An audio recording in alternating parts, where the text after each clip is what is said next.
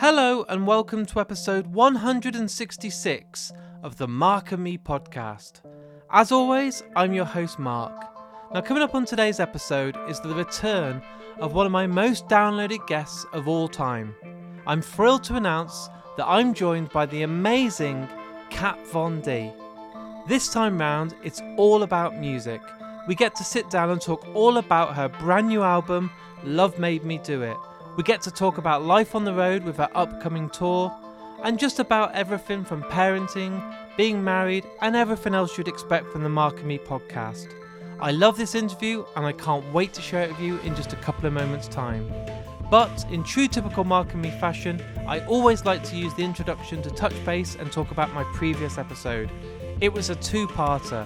I was joined by Art Alexis from the absolutely outstanding band Everclear. It was a dream come true to have him come on, and the response has been phenomenal. I'm so grateful to everyone that's taken the time to listen, and you know what? What surprised me the most is I didn't realise that some people hadn't heard of Everclear. So I've had some DMs this week and some emails of people that have said, shit, I didn't even know about this band. They've gone and listened to some of the albums and now absolutely adore them. So that's my job done.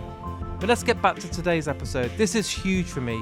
Kat Von D is beautiful, one of the most amazing guests I ever get, so honest and beats herself from the moment we start talking, and that's all I can ask for from a guest. So I think the best thing to do is to get straight to the interview. So here's me and Kat Von D talking all things music. So Kat, thanks for joining me again on the Mark and Me podcast. Oh, thanks for having me. Long time no see. Massively. Obviously, a lot's happened since we last spoke. But what I want to do is, for the listeners out there, is not talk about tattoos, not talk about the beauty range or anything like that. I want to focus purely on your music. Oh, I love it. What I want to do is talk about when you were growing up and those early albums that you were buying that made you basically fall in love with the idea of being in a band or just being into music. Yeah, well, I mean, I think it goes a little bit before that because...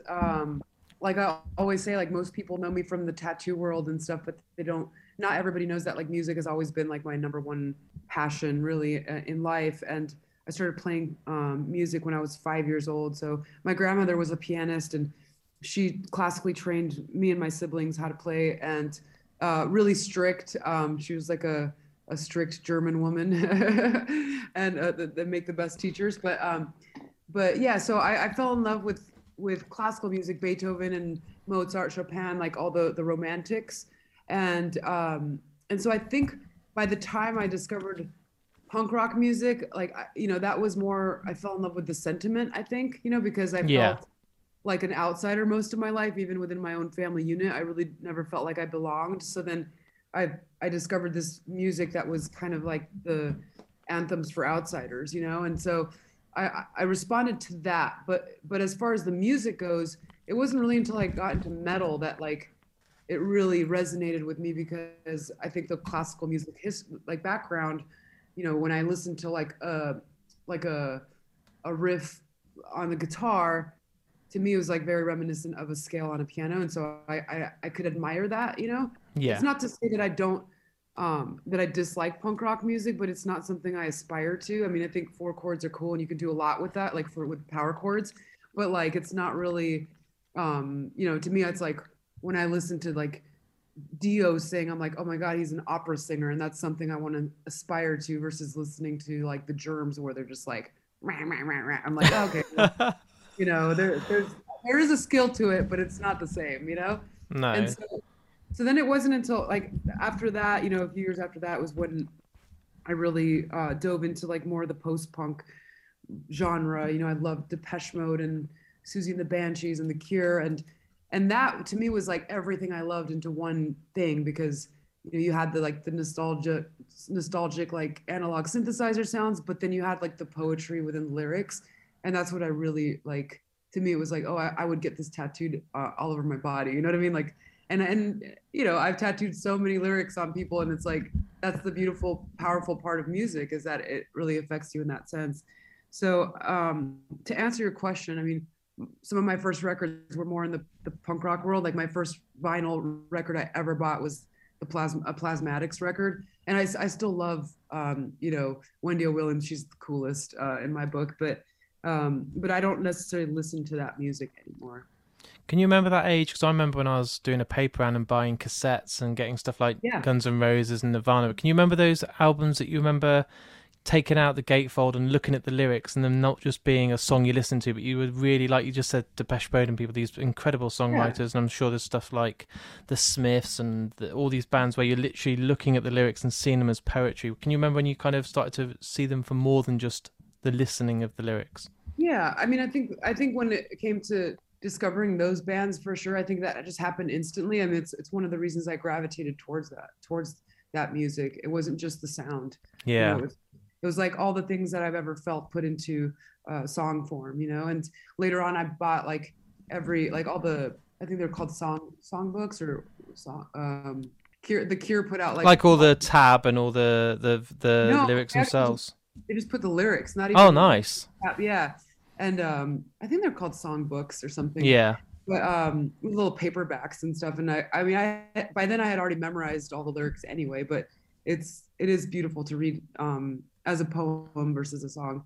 Although it's pretty impossible not to hear the melodies, on like Pictures of You or whatever. So, yeah, but yeah, I love that about music. And I mean, classical to grow up on is incredible. Like the actual depth and the musicianship and just the writing of classical music is something that most people mature into. So people listen to bands and then later on in life think, bloody hell, Beethoven and Mozart. But you did the other way around, and that's pretty damn cool. Like the foundations to learn classic music and stuff is fucking awesome. Thank you. And I think a lot of that influenced the things that I love the most. I was never really into like the frilly religious, like, I mean, I love some Bach, but like to me it was just kind of boring to me versus like Chopin and Beethoven and Mozart. It's the same feeling you get when you hear, a Cure song or whatever. Yeah. It's like, because it's romantic and there's frustration and and it is actually quite punk rock in a sense, I mean, definitely Beethoven, he didn't play like anybody else. He didn't write like anybody else. And the subject matters were all about unrequited love and the frustrations that surround that. And so, I fell in love with his story as well, like his life story versus just the music. So, which is funny because I don't typically do that with bands now. Like, no. I don't really care about people's personal lives. I just love the music. I don't half the time, I don't really know. Like, I love Kiss, but I don't really know what they all play. I know. And Peter Criss does drums. I know that. Like, one of them pokes his tongue out a lot on stage and has fireworks and stuff. But I think that must come with age because I'm nearly 40 now, and I'm at that point where I don't know. I just appreciate the music. I don't care about what they're up to, the politics or anything else. I just want the sound in my ears and just to enjoy what they've done. And your own interpretation of it too, which is nice. Like, I remember listening to like a Gary Newman song that I thought was about love or love and loss, and it was actually about love or loss and death. Yeah. And so I love like being able to have my own interpretation of something without knowing who the songs are about. Like, I always when I do listen to bands like The Cure or even IMX, which is how we met.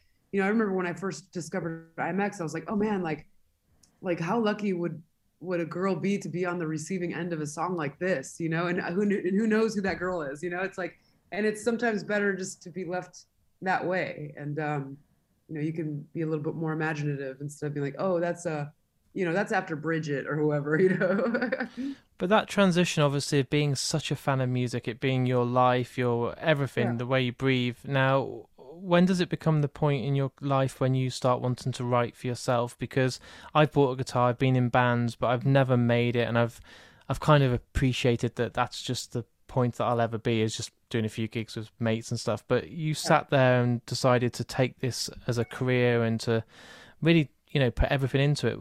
Can you remember those days when you had a notebook and you were doing more than just listening? I mean, there was a very specific inspiration behind writing music for me. I mean, I always, like you said, I am still the biggest fan of music. Yeah. But it wasn't really until I found myself in quite a dysfunctional, unrequited love type relationship with another musician who lived overseas, and he was in a band, and at one point he wrote me an album and had it delivered to my house. And when I opened the box, it said, these are all the things that are easier sung than said. And, you know, we just had this, I guess our relationship was based on fear, you know, this idea of like, if you don't play, you won't lose. And, you know, sometimes we get so scared of failure that we don't even give ourselves a shot. And that's what happened, you know? So it was like wanting something so badly, but not having the courage to actually say it out loud and, or do something about it. So I sat down and I listened to this album and I was just so moved by it. And I thought, what better way to respond than with an album? Yeah. So like everything else I do, it's not like I'm just like, okay, cool. Today I'm going to do this. And I'm going to, you know, I'm going to be a tattooer today. And this one, it's like, no, I start from scratch. It's like, I know that I need to build on this and need to learn how to do this. Like, I don't know how to sing. Like I sang when I was maybe in, you know, when I was little in the church choir or something, but never had any formal training. So I found a vocal coach and I did voice lessons for 2 years, 6 days a week, 2 hours a day, and like really learned how to sing. And meanwhile, writing music. So the writing part was, I think, you know, I wouldn't say the easier part because I did have challenges of my own, but that, I guess it just came out of me easily. You know, I had so much content to write about, especially in response to that album. And, you know, life just kind of got in the way of life. And I was filming the TV shows and then going on book tours and then, you know, just doing so much that I kept putting my music on the back burner. So it wasn't until, you know, last year after I sold my makeup line, I was like, you know, I'm tired of just working and that's all I do. And I just want to refocus all my energy onto music and touring. And so after selling my makeup line, I'd made that time in that sense.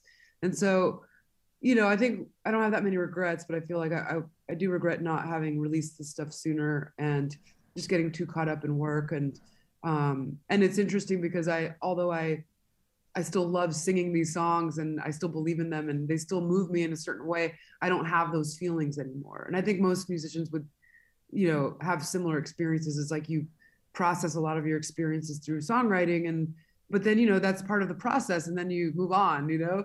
So I don't think about that person anymore in any way, but like I'm happily married and I have a son and everything, but I still enjoy singing those songs and hearing them as well.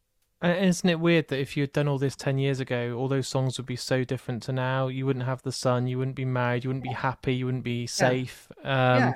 It shapes the person you are, and it's, even though you could go back and write this angry album or hurt album or, you know, at the bottom of the pile, I love the fact that you are putting everything into it now and not saying, well, actually, fuck it, I'm not going to bother. You're doing it. You're doing everything you can.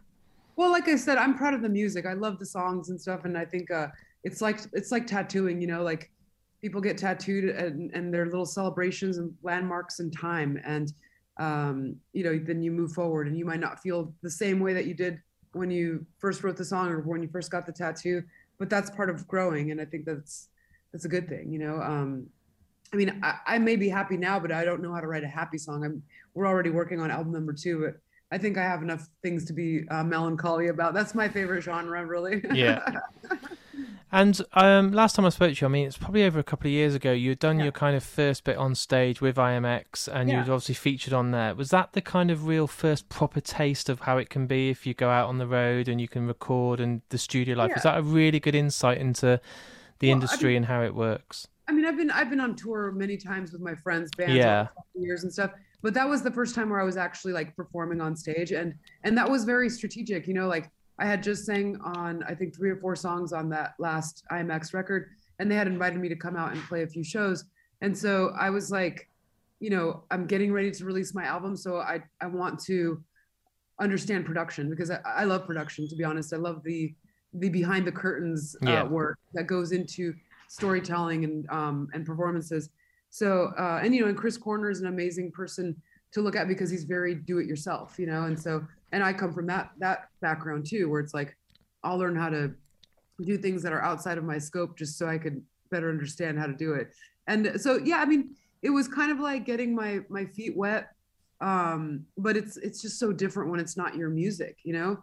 Like now, you know, we just had our record release party where we performed a few songs with my bandmates, and it just felt so great, you know. It's like if like I know these songs by heart, I know what they mean, I know what I felt when I was writing them, whereas when I'm singing other people's lyrics, it's cool. I just like lend myself to the songs, and Yeah, I don't, it's not as not personal, really is it? me. No. Yeah, yeah.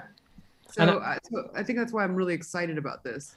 And right now, obviously, Love Made Me Do It is all recorded. It's done. It's you've been in the studio. You've gone through all the emotions and everything. How did you find it? Because one thing I love and really respect about you is you don't do something by half measures. You become Yeah, the best tattooist ever. You sit there and now want to put everything into it. It's not like a half-hearted bit of a side project. You've gone yeah. all out. I can see that with everything from the production on stage to what you're wearing to the music Thank to you. the concept art and everything. Yeah. Well, I think I just thoroughly enjoy it. I mean, obviously, Yeah. I'm definitely a control freak, and I like to micromanage things. But I think I thoroughly enjoy every process, the building of something. So it's like even when I built my tattoo shop, like before I hired anybody, I was the one that cleaned the toilets. It's like I know every corner of that shop, Yeah. and so even with the music aspect of it too, it's like yeah, I have a hand in the lighting and we just finished filming a bunch of visuals for our stage show, for our LED screens. And I'm working closely with Linda Strawberry, who, she's like the creative director for Smashing Pumpkins and a few other people. But her and I, we tend to love a lot of the same things, like the finding the beauty in the darker side of things. And so, even for each vignette that we're filming for each song, it's like a story within itself. And I would always love it when I would see bands like Sigur Rós, for example, Yeah. they filmed all their content, and it's like, I mean, I would buy just the visuals. The visuals were always so beautiful, and they went with the music. It wasn't just like a generic stock Yeah. repeat pattern or something, which is, there's nothing wrong with that either, but to me, it's like I like really writing it all out, I guess. And we have like some choreography because I have a contortionist in our band, Bryn. And so there are, to me, it's like about putting on a show. If I wanted to go and if I wanted to like just watch a guy standing at a mic, I might as well just stay at home and listen to the record, and like I like the showmanship of things. And plus my bandmates are such stars, it's like I love shedding light on them as well. Well, the thing is, when you go to a festival and there's these lineups of all these bands, the ones I always remember are stuff like A Perfect Circle or Tool, Yeah. where I come away and the visual is just as important as what Yeah. Maynard's singing on stage, and Oh, they're the things that matter. Like you said, I could yeah. just stick on a Green Day record and it's the same band playing those songs Yeah. that are on the record. So Yeah. it's really important, and I love the way that you've gone and done this concept and the visuals, and you probably put as much time in that as you have Yeah. into the music. Most definitely, but like I said, it's something that I enjoy. I don't know, I love It doesn't it. feel like work. Yeah, yeah. I mean, there are aspects to it that are work, but like, but yeah, it doesn't. It's something that I like. I dream about. So Yeah. So when you go into the studio and you're doing this album, do you put? I'm sure you're like me. Do you apply way too much pressure on yourself, where you end up just trying to drown because you are a perfectionist? You want it to be everything you can. no, I don't do that. I'm not like an anxiety person, like an anxiety-ridden person, because I've learned a long time ago that like enjoying the process is so crucial. Because like, Yeah. what's the point if you're fucking miserable, And so the way that I can do that without having anxiety is just putting in the effort ahead of time. So, even for band practices, I do 2 hours of vocal warm-ups every day before band practice. It's like it's not like it's not like I just overwhelm myself all at once. Like I just kind of do the work as we go. And it's very time consuming. I think it's my mornings start very early, and they're pretty compact. But and then you throw in a kid on top of that. It's like having to make sure I balance out my schedule for family time as well. And it's actually totally doable, man. I think that for anybody out there that's like selling people on the idea that you can't do it all, like you can. I mean, there's a way to do it, and there's a way to do it happily as well. You don't have to be depressed or a drunken mess or anything like that. It's you can actually enjoy it. I mean, you're part of a great team as well, aren't you? Like Prez seems to be the most supportive, loving guy in the world. That's every Yeah. photo you're there, every gig he's there, and it must be Yeah. amazing to have that kind of light in your life that's Yeah, and that's not always fake, rooting for like you. No. yeah, like some people think that, oh, you do this stuff for Instagram. It's like, no, Like we actually do comment on each other from across the room and send each other kissy faces. And, you know, we have our ups and downs just like anybody else, but that's very real. You know, I've never had that in my entire life. I've never been with somebody who's believed in me or supported me. If anything, it's always been somewhat competitive or dismissive, you know, and that's to nobody's fault but my own for picking those people, you know, and not working on myself to get myself to a place where I could choose, you know, somebody who was deserving of my love. And I'm glad that all of that happened. I'm glad the heartbreak happened because it led me to Raphael, you know, and we really are a great match. And then, you know, I obviously never imagined I would have children. That was never in my cards. I was like, my art is my babies, you know, my job is. And then he wanted to have like 6 kids, and I was like, no way, dude, you get 1. That's the compromise. Yeah, that's the compromise. 6 to 1.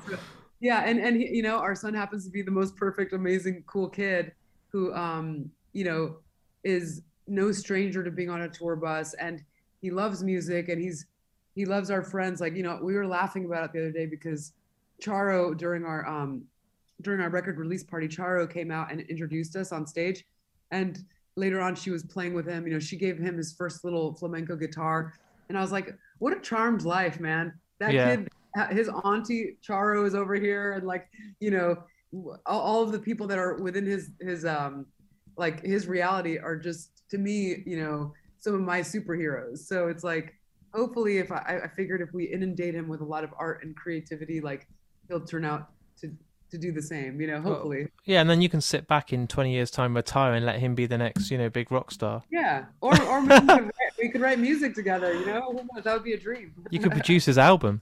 Yeah. So when you're sitting there and you've got this album finished, do you find it quite difficult to translate that to a live show? Not just the fact of the lighting and all that, but actually how you're going to perform, because sometimes you listen to a record and it's so produced or it's so polished. You turn up to the gig and you're like, this isn't the fucking band I just bought a CD for. This is, you know, it's lacking loads, or it's they've got a backing track and it seems artificial. How have you done that, where you've got this incredible sound on record, but you're able, I mean, you've got a great band, but you've got these people in confidence that you can present those songs just as well? Well, it's interesting. I mean, to your point, I do have a great band. I'm like, they're also such excellent musicians, as well as being, you know, cool people. So it kind of makes our job easy and fun. Like when we're breaking down the songs, which we are doing right now as we prep for our upcoming tour, it's like, I do want it to sound like the record, but I also want it to sound like an amplified version of it, you know? So, you know, although we have, you know, like a certain synth lead, like we could make it a tiny bit grittier, or, you know, a little bit more magnified for the live show without disrupting the actual song. And so I think there's little nuances like that. You know, it's like I posted like a little clip from the record release party, and someone was like, oh, you're lip syncing. It's like, no, I'm not. Like those backing vocals like that I recorded on the record, Sammy, she sings those when we do it live. So every sound is accounted for, you know, and I like that because there is a bit of a human fingerprint on it. It doesn't sound, you know, we are an electronic synth band, but you still feel like the soul to it, you know? Yeah. I mean, I'm a massive fan of bands like Radiohead.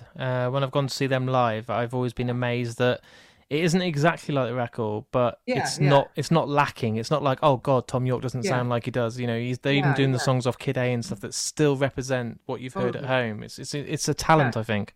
Yeah. But yeah, I think we have fun doing that. You know, it's exciting. Like Sammy and I will listen to a song sometimes, and we're like, oh, this one's gonna be fun to play. You know, like we can hear it, we can see it in our heads. You know. And what about touring? Obviously, we're less than 4 weeks away from your short few dates in America. Are you nervous? Are you scared? Or are you just like, bring it on, I can't wait now? I'm just excited. Yeah, I'm so excited. Yeah. And we start rehearsals on Monday. So we'll be rehearsing throughout this whole month in preparation. And so, you know, I feel like, I feel like I would pay money to hang out with my band. I love them so much. So it's like, you know, it's just fun and exciting now. And how was it getting those guys kind of signed up for the band? Was it kind of auditioning, or was it friends, or how did it work out? Because obviously you're going to be spending a lot of time with these people, so it's important you just, you know, there's no dickhead. As far as like how I recruited the band, actually, you know, when I met you, I had just played the demo for one of my songs, Exorcism, to Sammy while we were on the road. and she loved it. And she was like, hey, if you ever need keyboards, let me know. And so she was actually the first person that joined the band. And then after that, I already knew I wanted Bryn in the band. And so I just hadn't asked her yet because she had like a residency at the time, doing some contortion stuff with somebody else. So then I didn't ask her until later. And I'm so glad our stars aligned for that, because she's really part of she's like the Marilyn Munster of our little family. That's awesome. Yeah. And then Greg, I met him through my husband, Rafa, who, he knew him from when he was playing with Cat Power and The Gossip. And so he came over, and because, here's the thing, without sounding superficial, I was looking for talent and like aesthetics as well. Yeah. And like, to me, that is important. Like when I watch Bauhaus play, like I believe it. There's a sincerity because they're living that lifestyle. They're not wearing costumes. Like that's who they are. And so that's what I really, it's something that's important to me. And I always say, like, messy bed, messy head, it's like whatever you're presenting on the outside is very telling of like what's on the inside as well. And so as most of the time, obviously, but so Greg came over, and I hadn't met him before, and he just was this like, 6 foot, whatever, tall vampire looking rocker guy. And I played him a few songs, and I just remember, I remember when we went upstairs to go listen to music, we passed by my closet, and he noticed that because I collect like old like concert shirts and stuff, and he saw one, and he was like, whoa, like you have a Fields of the Nephilim shirt, and I was like, okay, the fact that you know who that is, like we're gonna be best friends forever, Here's the contract now. Yeah, because it's like he got it, and so he's like the brother I never had, and I love playing with him, and we have a little bit of a similar approach when it comes to music, whereas Sammy's more from the electronic world.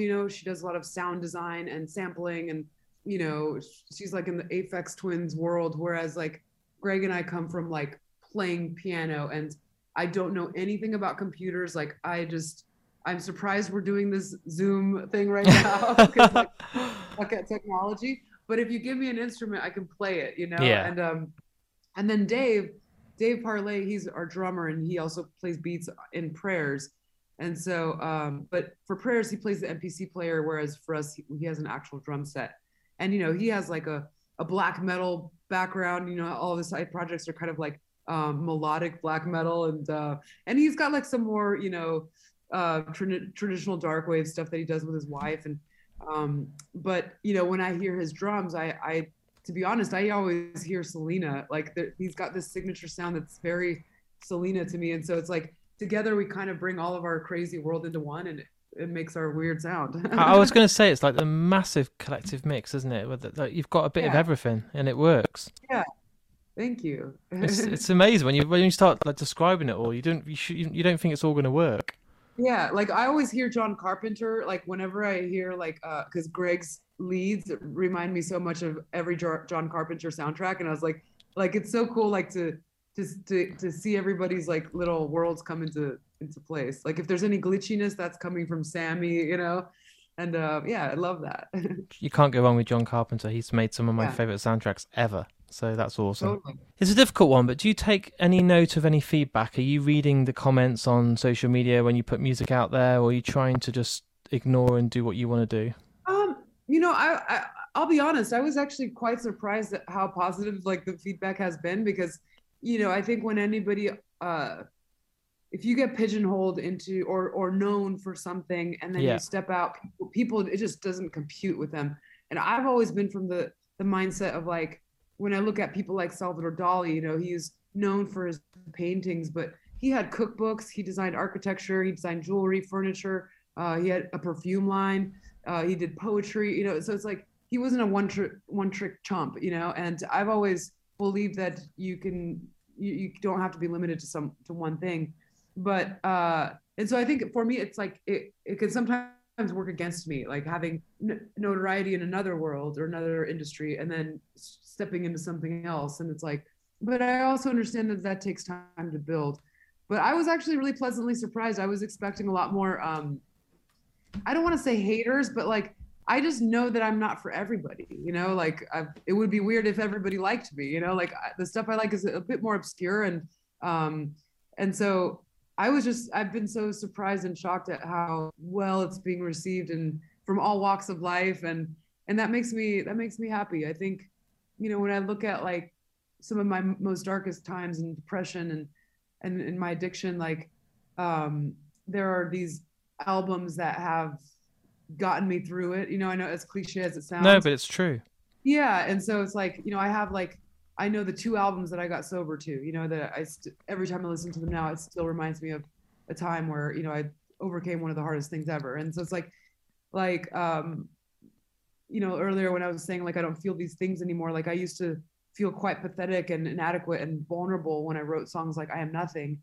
But then when I see other people responding to it in a way that makes them feel less alone, it's like icing on the cake for me. It's like, okay, I'm glad you like it, but then like if I can help people feel less alone, I think that's very cool.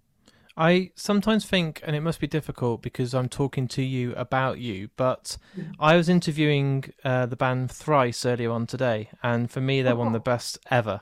And his lyrics, I don't think he has any idea, Dustin, how powerful his music and lyrics are. So I think a lot of bands don't. And you won't realise that when you've mentioned those 2 albums that got you through the darkest times, there will be somebody out there that will turn to Love Made Me Do It, that will help them not want to kill themselves, get over a just awful relationship or heartbreak. And I bet you forget that sometimes. I bet you forget that you are going to be responsible for somebody out there to help them, and it is their kind of their guidance and their support. And I think not many people realize how powerful music is when you're so involved in it. Yeah. Well, I mean, I've always known the power of it. Like that's why I'm so madly in love with it. Yeah, you've got it. You know, but I don't think a lot of musicians out there realize just like during COVID and lockdown and deaths and everything, music has always been solid. It's been there for people and it's always there for people. Yeah. Yeah, totally. Yeah. I mean, everybody, there's not one person that walks down the aisle to get married without a song, No. And so it definitely it's a very beautiful thing. I'm going to put you under pressure now. What we do on the podcast to make it a bit different is you get to choose the outro song. So what I've done since we last hung out is put on every single episode. So if it's Mads Mikkelsen, Anthony Hopkins, or anyone that comes on, you get to choose the song, but it doesn't need to be one of your own. Okay, great. All right, that's easy. You've got one already? Wow. I thought you might have about 20 songs that you want to try and whittle down. Then you email me and you're like, actually, I need to change my mind. At 4 o'clock in the morning, you wake up and think, fuck. But what's the song that you want as your outro song today? Well, I feel like I've just been so obsessed with Perturbator lately. And nice. They did come out with an awesome new album, but I won't pick a song from the new album. I'll pick one of like their more greatest hits. Yeah. So I would say Future Club. Yep. I thought you'd struggle with this. I thought you'd be like, oh God, we need another hour. I mean, I could. I mean, go with that. Otherwise, I'm going to make it. I'm going to make it more difficult. That's the one. And there'll be fans today listening. Obviously, we've got the American dates, and I know the pandemic slows down everything and the money and the finance and everything else. But are we going to see you over here in the UK? Do you think anytime? Oh yeah, we've already got routing in May. So amazing. So the entire month of May. So hopefully everything will be great by then. Fingers crossed. I miss all my fans from overseas. Like, I used to go out there all the time, sometimes, several times a year. So I'm excited to be able to, reunite. I really do appreciate your time today, Kat. It's been so good to catch up with you. I can't wait for you to be in the UK. And when you are, I'll meet up and we'll do another one. We'll make it a trilogy. I would love that. It would be awesome. So there it is. There's my interview with me and the incredible Kat Von D. As I said, we talked all about the album Love Made Me Do It, which is out right now. You can go and stream it, buy a vinyl, buy a tape, buy an old school CD, whatever you want to do, but listen to it. Genuinely, it's brilliant. I absolutely love it, and I love the brand new remixes we're getting as well, which are also available on Spotify and Apple Podcasts and wherever you stream your music. The album is beautiful from start to finish. It's so open, it's so honest, and I really do believe you'll love it. So go and check it out, and then hit me up on all the socials and let me know your thoughts. I'll share them with Kat, and I know she'll really appreciate reading them. If you really love today's episode, all I ask is you share the episode. It costs absolutely nothing to do. You can go onto your Instagram and you can put it as part of your story, or just put it as one of your updates. On Facebook, you hit that share button so all your friends on your Facebook list listen to it and hopefully see it. And also on Twitter, which is the easiest way of just retweeting the episode. It gets a whole new audience to Mark and me and is the best way to get the word out there. So please, you might think you're not going to do a lot, hit that share button. It makes a huge difference, and each and every episode I see more and more people doing it, and then the numbers go higher and higher. I can say now that October, even though we're only nearly 2.5 weeks in, has been my most downloaded month of all time, and I think that just goes to show of how powerful this is, so please keep sharing. If you've really enjoyed today's episode, I also have a Patreon page, and thanks to the amazing Last Exit to Nowhere t-shirts, each month they give me a couple of incredible t-shirts to say thank you for supporting me. Right now there's some of my favourite designs from John Carpenter, and honestly you will not regret it. But not only that, Vice Press, my favourite company out there for posters, have come along yet again and raised the stakes even higher. They've given me some incredible posters, artist-proof prints you can't even buy, and limited edition variants you can't even buy. Check out their website and also check out my social media channels, because this week alone I'm going to be giving away 2 variants that are sold out, and you can only now get them through my Patreon page. I really hope you've all enjoyed today's episode with Kat. She's an incredible person and I can't thank her enough for taking the time to come back on. And like you may have heard on the interview, I really hope to do a face-to-face interview with her next year when she's in the UK. I want to wrap this up now and let you all know that the episodes are coming through faster than ever. I'm doing so many interviews behind the scenes, which means more and more episodes for you guys at home. I promise the best stuff is on its way, and I just want to say a massive thank you again for supporting me. I'll be back in only a few days' time with a brand new episode, so until then, listen to Kat Von D, take care, and I'll speak to you all very soon.